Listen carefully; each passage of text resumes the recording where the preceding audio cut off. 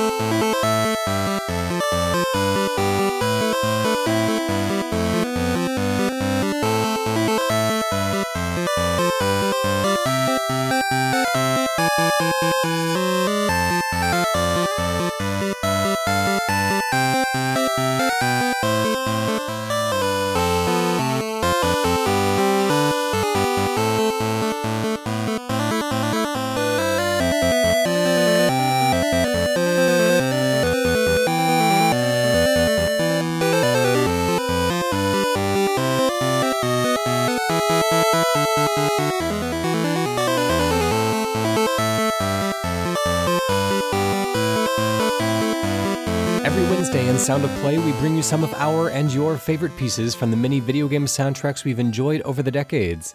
Joining me today in Sound of Play 56, I am Ryan Heyman. This is Andrew Brown. Hey, Ryan, thanks for having me back. Hey, yeah, that's right, because you were fairly recently still on our last, big honkin' special, which was all full of Zelda music. Is that what we did? I don't remember. Yeah, but this time we have a more eclectic variety. We have sadly a smaller number of songs, but I think we're still going to fill it up with a lot of catchy tunes. And that first track isn't a million miles away from something kind of Zelda-like. This is from another Game Boy title. Do you want to take us through that one? Yeah, this was a song that I picked. It's called Endless Battlefield. It's by Kenji Ito, and it's from Final Fantasy Adventure, which actually goes by a number of names depending upon where your location is. Final Fantasy Adventure is the NTSC. EU, I think it's called Mystic Quest, which is really confusing to American players because in NTSC there was a Final Fantasy Mystic Quest, but it was a Super NES game. And then in Japan, it's known more properly as Seiken Densetsu. It's the first Mana game. And that's Endless Battlefield. The Mana series it's famous for its great soundtrack. Everybody, right, I think, who is really into video game music knows that it's not a piano piece, but it's a synth piano piece, and it sounds really great at the opening menu screen to Secret of Mana. And Kenji Ito didn't work on Secret of Mana, but I think that his heritage is really felt throughout it because Final Fantasy Adventure has a really, really great soundtrack, as you could tell just from Endless Battlefield, which is the overworld music that plays through almost every area of the game. It's a good thing it's such a good song because you hear it a lot. And it's just really infectious, and it's got this bouncy bass beat, and it's underscored this winding melody. that's joined by a musical counterpoint. And right, this is quite an energetic and a bit aggressive of a piece to be an overworld song. Like if I had just listened to this in isolation, I would never have guessed that this would have been an overworld piece. Yeah, well, with the mana games, when you're on the overworld, you're not in town. Mm-hmm. They're a real-time action RPG, so you're basically always in combat. So like it's kind of like being in a battle in a Final Fantasy game, but whenever you're on the overworld, that's the situation you're in. So I see. That's kind of why it's more of an energetic combat song. Yeah, so I'm not as familiar with the Mana series. I've not played anyone all the way through, but does this game follow the continuity of the Final Fantasy series since it was kind of roped into that universe, or is there a separate continuity for the Mana series? Where does this one fall between the two of them? Continuity is kind of hard to nail down with the Mana series, especially when there's Legend of Mana, which was the PlayStation 1 game that kind of it follows a cycle where the world resets every time you play it. And when you beat the game, you get to reset the world again and kind of build it yourself. And then there's the World of Mana series, which started after Legend of Mana, which I think is its own continuity, but the World of Mana series is notoriously bad, so I haven't played very many of them. But the first three games, which is Seiken Densetsu 1, aka Final Fantasy Adventure, aka Mystic Quest, and there's Secret of Mana for Super NES, and then there's Seiken Densetsu 3, which never got released outside Japan, although there is a translated ROM out there, and I highly recommend it. Those three follow a rough continuity, I guess you could say. There's strong implications that the characters from Final Fantasy Adventure are either descendants, if not the parents, of the main character of Secret of Mana, but it's all really broad strokes. It's really rough continuity. You could play them all interdependently. You wouldn't notice the difference. Yeah, but let's continue into our exploration of video game music. This next track is a request of mine, and we have another track from a Nintendo console. This one quite a bit newer, though. This is Welcome to Yoshi's Woolly World by Tomoya Tomita and Misaki Asada. This is from, of course, Yoshi's Woolly World, released on the Wii U back in 2015. And I've just been recently playing through this one as well. And I mean, obviously, the visual aesthetic is very striking, and I love that a lot. Just as I liked Kirby's Epic Yarn before it, done by the same Good Feel company. But I think the soundtrack to me really stood out in this one in a way that Kirby's Epic Yarn hadn't. Not that one has a bad soundtrack, it just didn't stand out to me as much as Yoshi's Woolly World, which I'd say is like one of the best soundtracks of 2015. Like it's pretty spectacular all the way through, and it's unusual for a video game soundtrack in particular. And you can hear it on this track, not as clearly as you'll be able to hear it on other tracks on the soundtrack, but a lot of the songs are composed in a like verse chorus structure. They're written like pop songs with the vocals just dropped out. And in fact, like you can almost kind of like hear where the singer is supposed to be in the mix. Like it's really weird. And it's something that like shouldn't strike me as being that odd, because most of the music that I listen to is, verse chorus types of songs. But I don't know, just in a video game soundtrack where these are supposed to be, strictly background music, accompaniment music, looping music especially, like it just feels really weird to have that kind of structure in this song. But for as like unusual as it is for its I guess video game heritage, it is also produced like a pop song, and I mean that in a very good way. To say that like the instruments are all super clear, everything is very present. It's mastered extremely well, and it's just a real joy to listen to. I remember I downloaded this soundtrack, and then this is the first song on the soundtrack, and when it kicked in, it just kind of immediately rushed to me. It was like, wow, this is something really great. Just those opening chords even really kind of sell the song and the sound that they've created here. So, do listen while we're playing this to the to the verse chorus structure and see if you can kind of get a sense of maybe the song that was supposed to be. This feels almost like a collection of B-sides from like some famous producer who just didn't get these particular songs picked up. But this is the wonderful Welcome to Yoshi's Woolly World.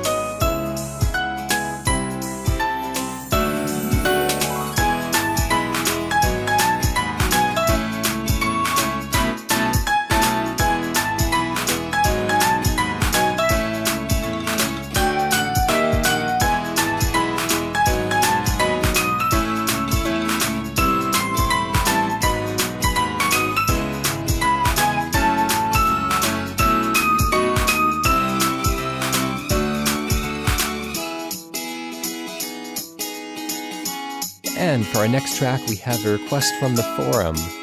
This is from Mononoke, who says, I'm going with a relatively new game that I only played recently, Child of Light.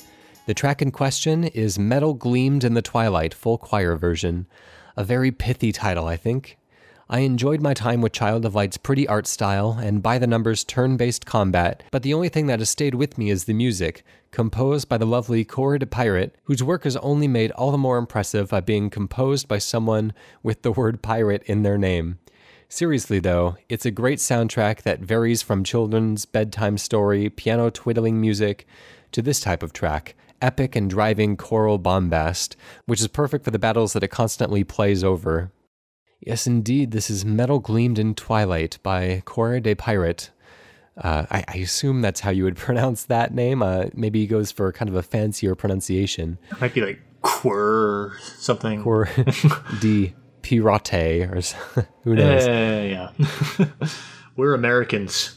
This one was done by Ubisoft, put out in 2014, and it was made with their Ubi Art engine. I believe it was maybe the second or third game. I don't remember if this I guess this must have came out after Rayman Legends. Well, it had to have been if it uses Ubi art. I think Origins was the one that was developed for. Oh, so they that's had it right. That's right. I'm sure this and Legends were kind of in the pot at the same time.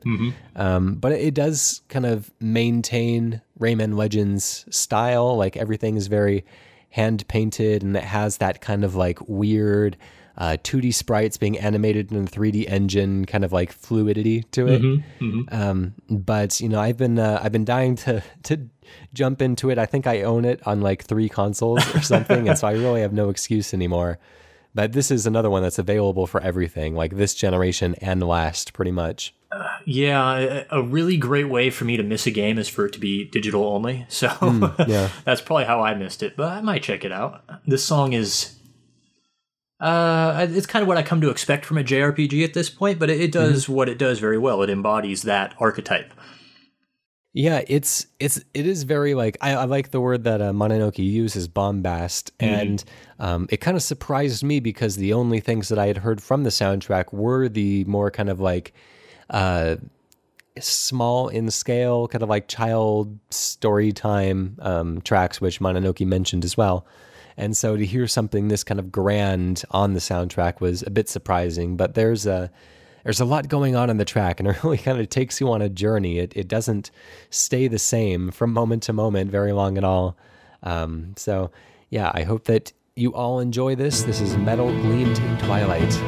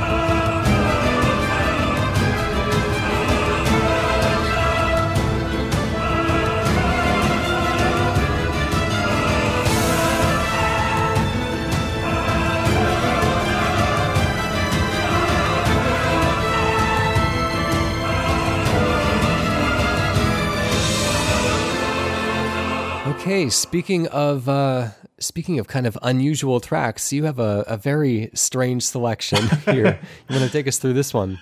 Yeah, just to start, like, you recently got a theremin, didn't you? Yeah. Have you had a chance to play it yet? Yeah, most of the oh, I'm such a nerd, but like most of the time that I'm playing the theremin, it's like in accompaniment to like the Game Boy soundtracks or N64 soundtracks or something. Nice. Can you play the Banjo-Kazooie theme on it? That would be awesome. That's a little bit above my skill level at the moment, but maybe someday I can work up to it. What I have chosen for our next song, the theremin would not sound out of place. And if you don't know what a theremin sounds like, you know what it sounds like. It's in those old, like, spooky silent movies that you've either seen the originals or you've seen parodies of. And in the background, when the ghost go by and you can see the rope clearly in the background holding it in the air and it goes, woo. I can't do the sound very well, but that's a theremin. Yeah, and it could be used musically as well, like you'd hear in Good Vibrations or the Doctor Who theme song and stuff like that. Yeah. Yes, Good Vibrations, that whirring sound that's in the background, they're going, yeah. You got me good vibrations, and ooh, that's a theremin. The song I have chosen is called Zombie Panic, and it's from a game called Zombies Ate My Neighbors, which came out on the Super NES and the Genesis. It's a LucasArts game, published by Konami, and it was written by a man named Joseph McDermott, who is actually still an active musician today, although it seems that Zombies Ate My Neighbors is the most prominent video game he's worked on. The credits that I found for him on his personal site only listed Zombies Ate My Neighbors, a quote-unquote children's video game, which it's not, by the way, and edutainment titles. And other than that, he's specifically listed as a children's entertainer. The other notable things he's done has been adapting 10 of the Berenstain Bear books to musicals. Musicals? I hear that word and I think like Broadway stage productions. But... I'm thinking it's more like just a pop song, like a light, probably more along the lines of Raffi than... Yeah, all right. Yeah. When I heard this about Joseph McDermott, that this was the work that he had done other than Zombies Ate My Neighbors, blew me away, because this sounds like it came straight from a cheap 80s horror movie. Just listening to it, you can imagine like a camera winding over this cheap set that's decorated with cheap lights and smoke screens, and the actors' names are appearing in front of it, then they kind of melt away in green slime, you know, that kind of 80s kitsch. It's got this kind of like winding thing that goes over the top of this really ridiculously awesome bass beat that actually it's hard to tell what it's intended to be, but it might be a theremin, but because they're working with a synth, right? I think that's what it's trying to emulate, but of course these are all kind of like SNES sounds.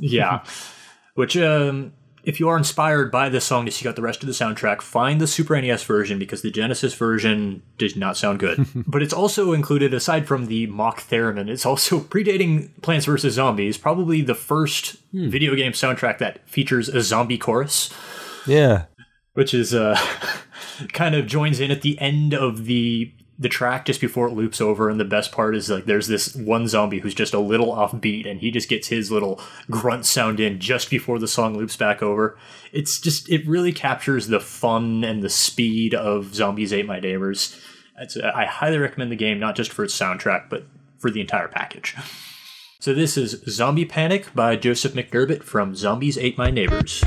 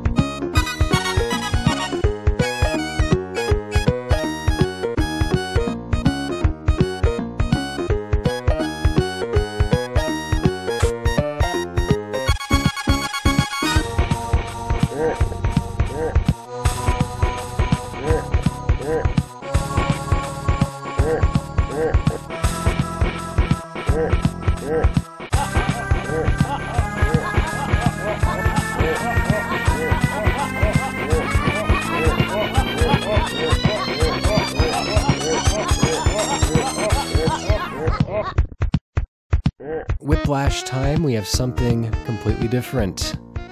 This next track is one of mine. This is Main Plaza Afternoon by Ryo Nagamatsu from Nintendo Land, the pack-in game with the Wii U. I guess it was for a while at least. Yeah, mine didn't come packed in with it. I got Mario Kart 8. Okay, well, that's a pretty nice pack-in as well. Yes, it is. I like Nintendo Land for what it was, and I think like it is a really good... I don't want to call it the ultimate pack-in game because, Wii Sports before it was definitely kind of the definitive pack-in game for a while there. But it does a really good job of showing off what the Wii U is capable of. It straddles the line between being a tech demo and being a satisfying package in and of itself.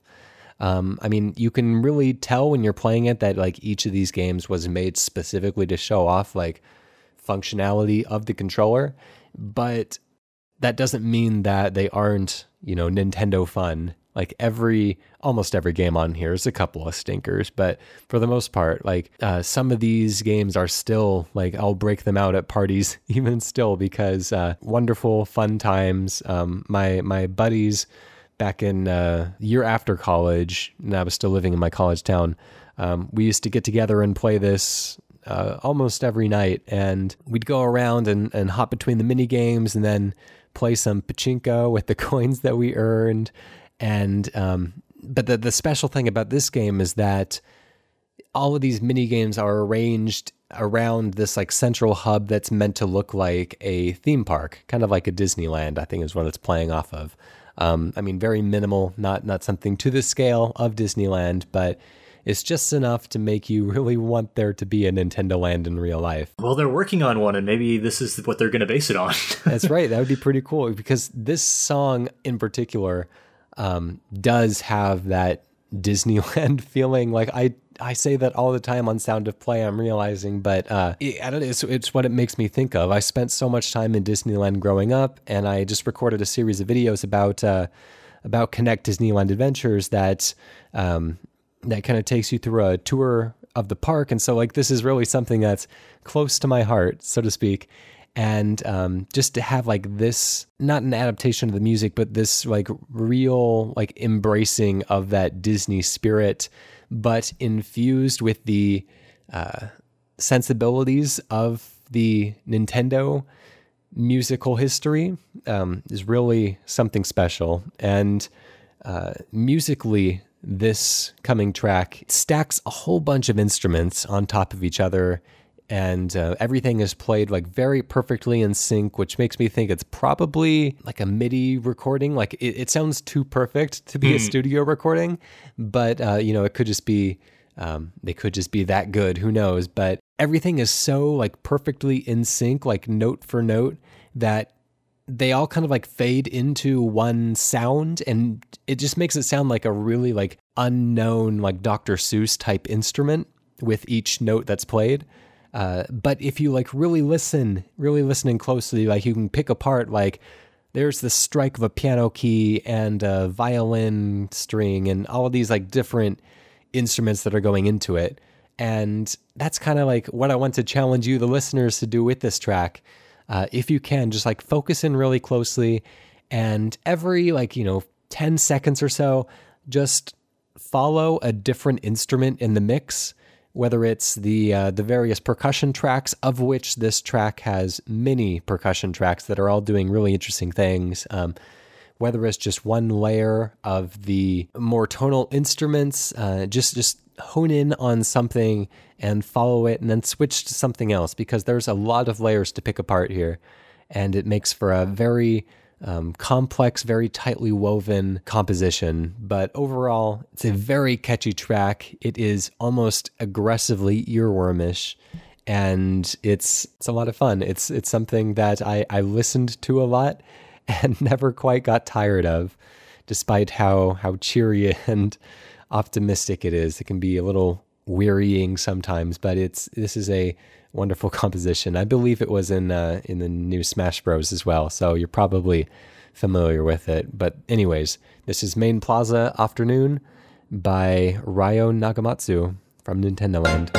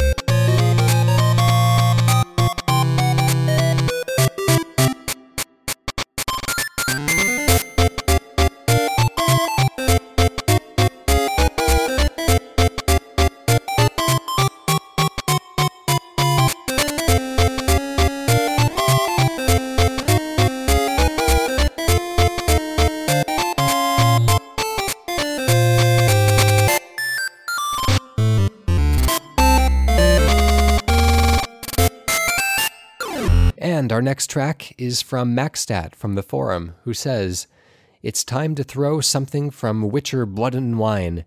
And because I don't want to spoil anything by giving the name of the song, I will post something innocent. Ladies and gentlemen, behold, new Gwent music." Oh, thank God, new Gwent music. I think we both just recently finished playing The Witcher 3. You skipped the Gwent, though. I think I read that. Yes. Yeah, I played a lot of Gwent, and I'm still not done. I beat the game, but there was still some cards I didn't get. And the music that plays over the Gwent, you hear a lot. And I was very happy to have heard this, because I haven't started Blood and Wine yet. But when I was preparing for this podcast, I was very happy to listen to this. It was like, oh, good. I have this to look forward to. New Gwent music instead of that damn song, which is a fine song, but after you've heard it for 10 hours, you're just like, oh, no more. No more. Yeah, I don't really get on with strategy card games myself. It's just not really how my brain is wired, so to speak, and so I never got into Gwent. But well, you're in luck, because actually on The Witcher 3, all you have to do is get yourself the Northern Kingdoms deck. Don't ever change off of Northern Kingdoms. Get you the leader card for the Northern Kingdoms that lets you clear any weather effect, and then stock up on spy cards and synergy cards, and you will never lose. Okay. There is no strategy, there is no depth to Witcher 3 Gwent. I'm sorry, but there isn't. It's been a very popular portion of the game, and so much so that they're even spinning it off into its own kind of standalone product. Yeah, and I'm even looking forward to that, because I like the idea of the game. I'm interested to see what they do with it, more depth, but even at E3 when they revealed the Gwent, the card game, they even said, yeah, we realized we made spy cards too damn strong, because that was the entire metagame, to the point that there was no metagame. Just get spy cards, you win. Yeah, it'd be interesting to see this standalone Gwent game get the kind of like regular balance updates that something like a Hearthstone would get. Yes, as you mentioned, I did recently finish The Witcher 3, including the 2 expansions. I loved the Blood and Wine expansion, just like being in this very kind of like fairy tale-esque world with the blue sky and those yellow and green fields. Just everything feels so different, and it's just kind of a magical place to be. It really makes me want to go back and just like take a little walking tour in VR. If that ever, I don't. They've not teased that they'll be patching that into the game. I'm sure if VR catches on, everything is going to get re-released as VR at some point. There's even a mod out there now, isn't there, that lets you play Witcher 3 in first person? And I looked at that and I was like, that would make me instantly sick. Yeah, it's I have the PS4 version, and so that doesn't help me necessarily, but it would be, I think it's the type of game that would benefit from VR and just fully immersing yourself in that world. I had the hardest time getting on with Witcher 3 for the longest time. Like, I think until like the weekend before Blood and Wine released, like I just didn't enjoy the game. Yeah, until me too. Until I put on like surround sound headphones, and to me that made all the difference, because it was just really like put me in that world, and that's really what I kind of like anchored onto after that. The first time I tried playing it, I quit in despair, because I was playing on Death March, and I was just getting my behind handed to me by specters. But the thing about Witcher 3 that is one of my biggest criticisms of it is it's got a really weird difficulty curve where it's really, really hard in like the first 20 hours.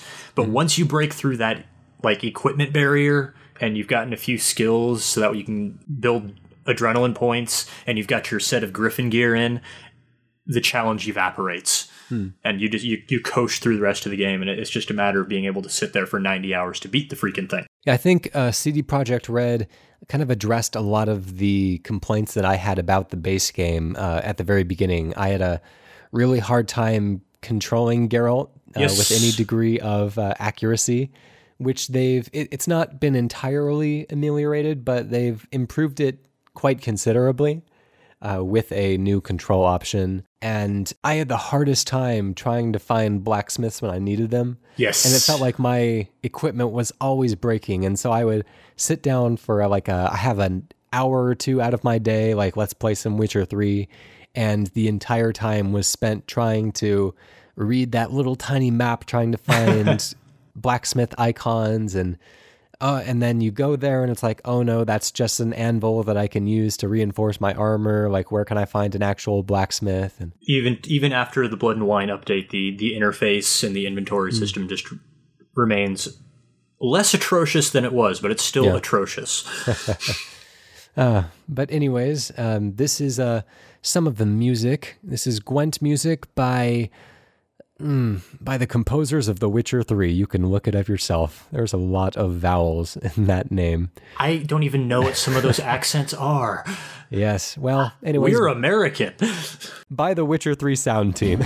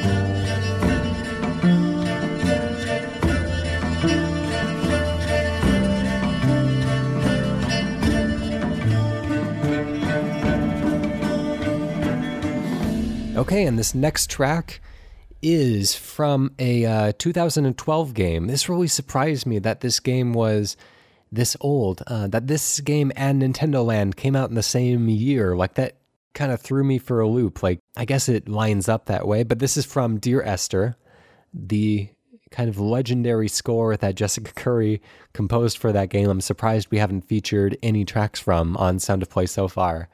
But this is I Have Begun My Ascent, which is one of the, like, probably 3 tracks that are, like, very well known from the Dear Esther soundtrack. I've recently played through Everybody's Gone to the Rapture, which I really loved again. And again, Jessica Curry's soundtrack really stands out in that game as well.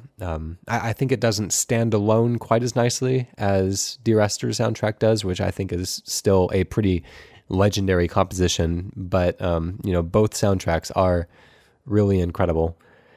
But this track is, I like it's a powerful song.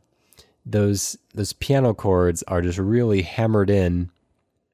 And, it starts off with a very simple melody, a very slow-moving melody as well that has some really weird like accents layered onto it, just weird little like artistic flourishes and kind of like atonal, even kind of off-putting stuff at times, but it all comes together with these almost kind of like industrial noises or noises that sound like choir voices and stuff to create this really ghostly kind of track that still remains somewhat inspiring in spirit, which is kind of the mood of the game. And I don't know if that's because the written narrative was strong enough to convey that, or whether that was because this soundtrack is so like integral to the experience of Dear Esther that, you know, the mood that the soundtrack gives off bleeds over into the overall game experience. But yeah, this song is a nice little microcosm of Dear Esther. This song did actually make me more interested in playing it. Mm-hmm. I really enjoyed how it just has that repeating chords through there. I think it's just two chords just played over and over and over again in different rhythms. And I liked how you could chart your path through the entire song just by listening to those two chords. So I think if you're having difficulty appreciating the musicality of this song, that would be my recommendation, to be to just focus on those chords and let everything else just kind of float around you and go by you. Yeah. It's very peaceful in a way. Yeah, it's peaceful with like just a little tiny error of like sinister. I guess there's some strange stuff in there. But anyways, this is I Have Begun My Ascent by Jessica Curry from Dear Esther.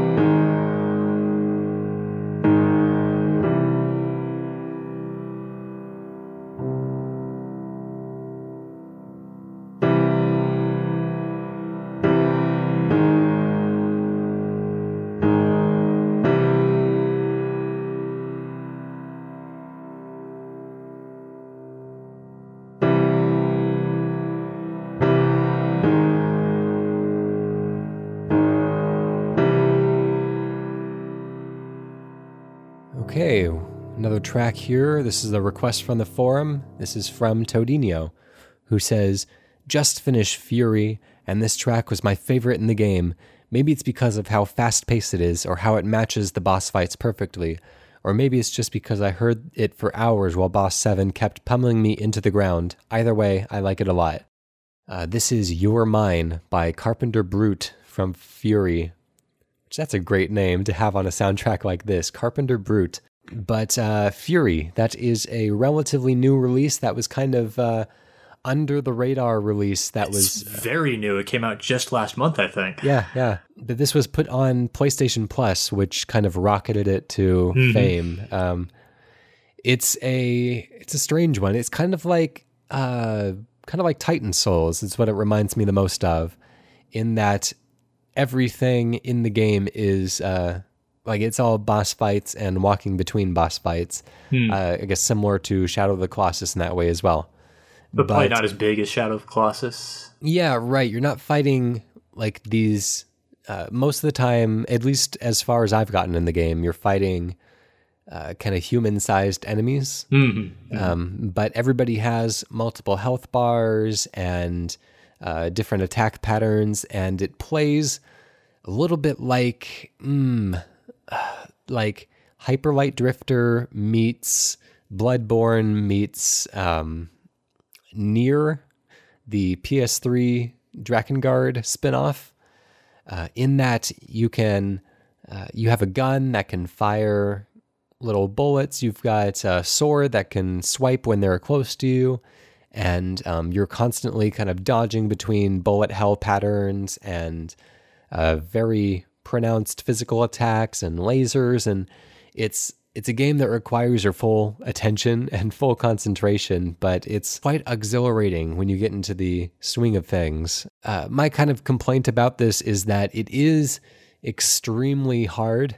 And so even at its kind of normal difficulty level, it's very punishing in a way that I think it requires a little bit of luck or a lot more skill than I think I naturally possess. Even once I do understand the boss, I still find myself dying a lot. And then if you kick it down to the previous difficulty level, it makes it way too easy. And so I think it could really do with a in-between difficulty level. But it's worth experiencing. Oh, listening to this song, I couldn't tell if it was an 80s power ballad or an obnoxious dubstep song. So yeah, it straddles that line. I think a lot of the aesthetic does as well. It has those very pronounced purples and greens and whites in its color scheme. That's just very really jumps out at you. But yeah, if y'all haven't played it yet, then I would advise just giving the first couple bosses a go and seeing if it's for you, because those are pretty indicative of what the rest of the game is like. But it's quite challenging. Just be warned ahead of time. But anyways, this is You're Mine by Carpenter Brute from Fury.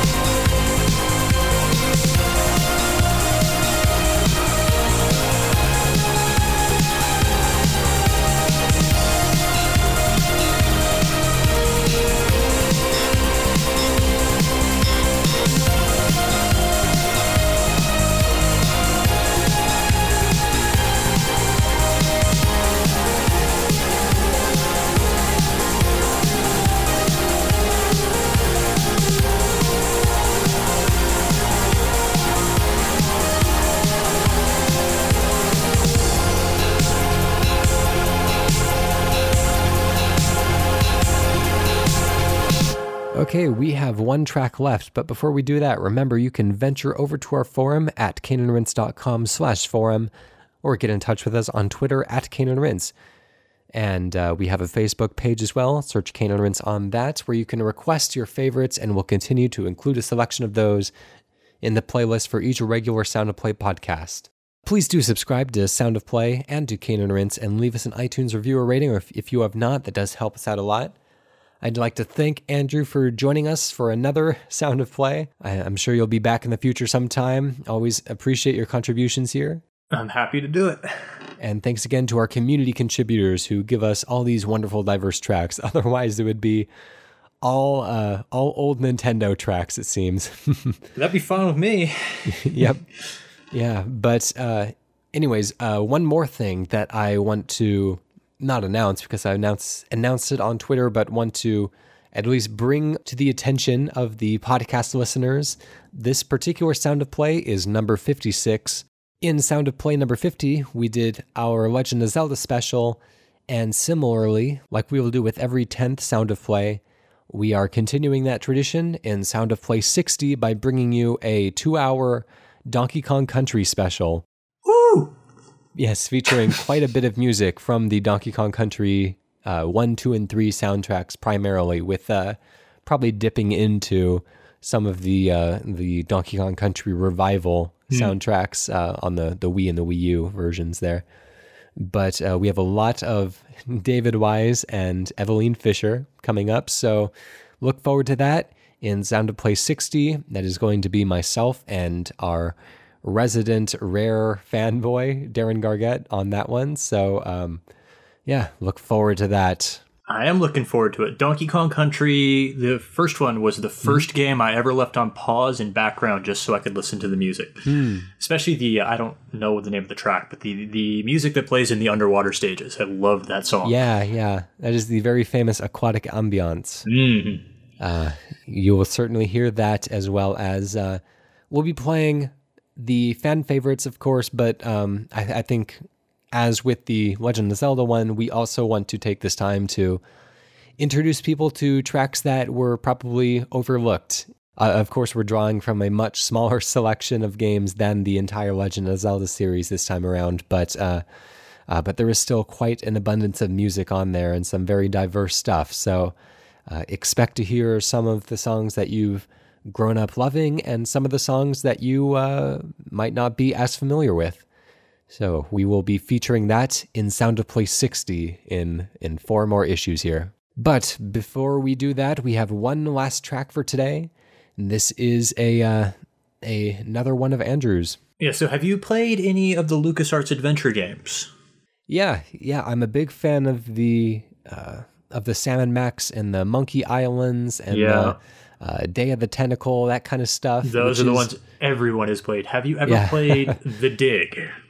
No, this is not one that I'm even remotely familiar with. Well, it is available on Steam. If you see it if you see it on sale, I highly recommend it. It's unlike any other LucasArts adventure game. It has humor in it, but it's not out and out a comedy like most of the other LucasArts adventures are.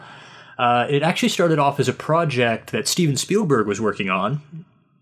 It started off for that, I think, Amazing Stories TV show that he had. I think that was the name of it, where we got other projects from that, like American Dog also came from that show, and the movie not Close Encounters, Batteries Not Included, also were projects that started off as Amazing Stories episodes.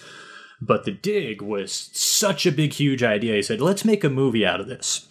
But this was the early 90s, and it was such a big, huge idea, they couldn't even afford to make it then. So Steven Spielberg, somewhat strangely, if you know his opinion about video games, said, well, why don't we make a video game out of it instead? So it ended up in the hands of LucasArts, who made this just fantastic Lost on an Alien World adventure. Would this have come after the Indiana Jones and the Fate of Atlantis, or beforehand? I believe it came after. It came out in 1995. That might be what kind of impressed Spielberg so much to return to this team. Could have been, yes. Because it was made by the same people. I think it was made on the same engine as Fate of Atlantis was. Right.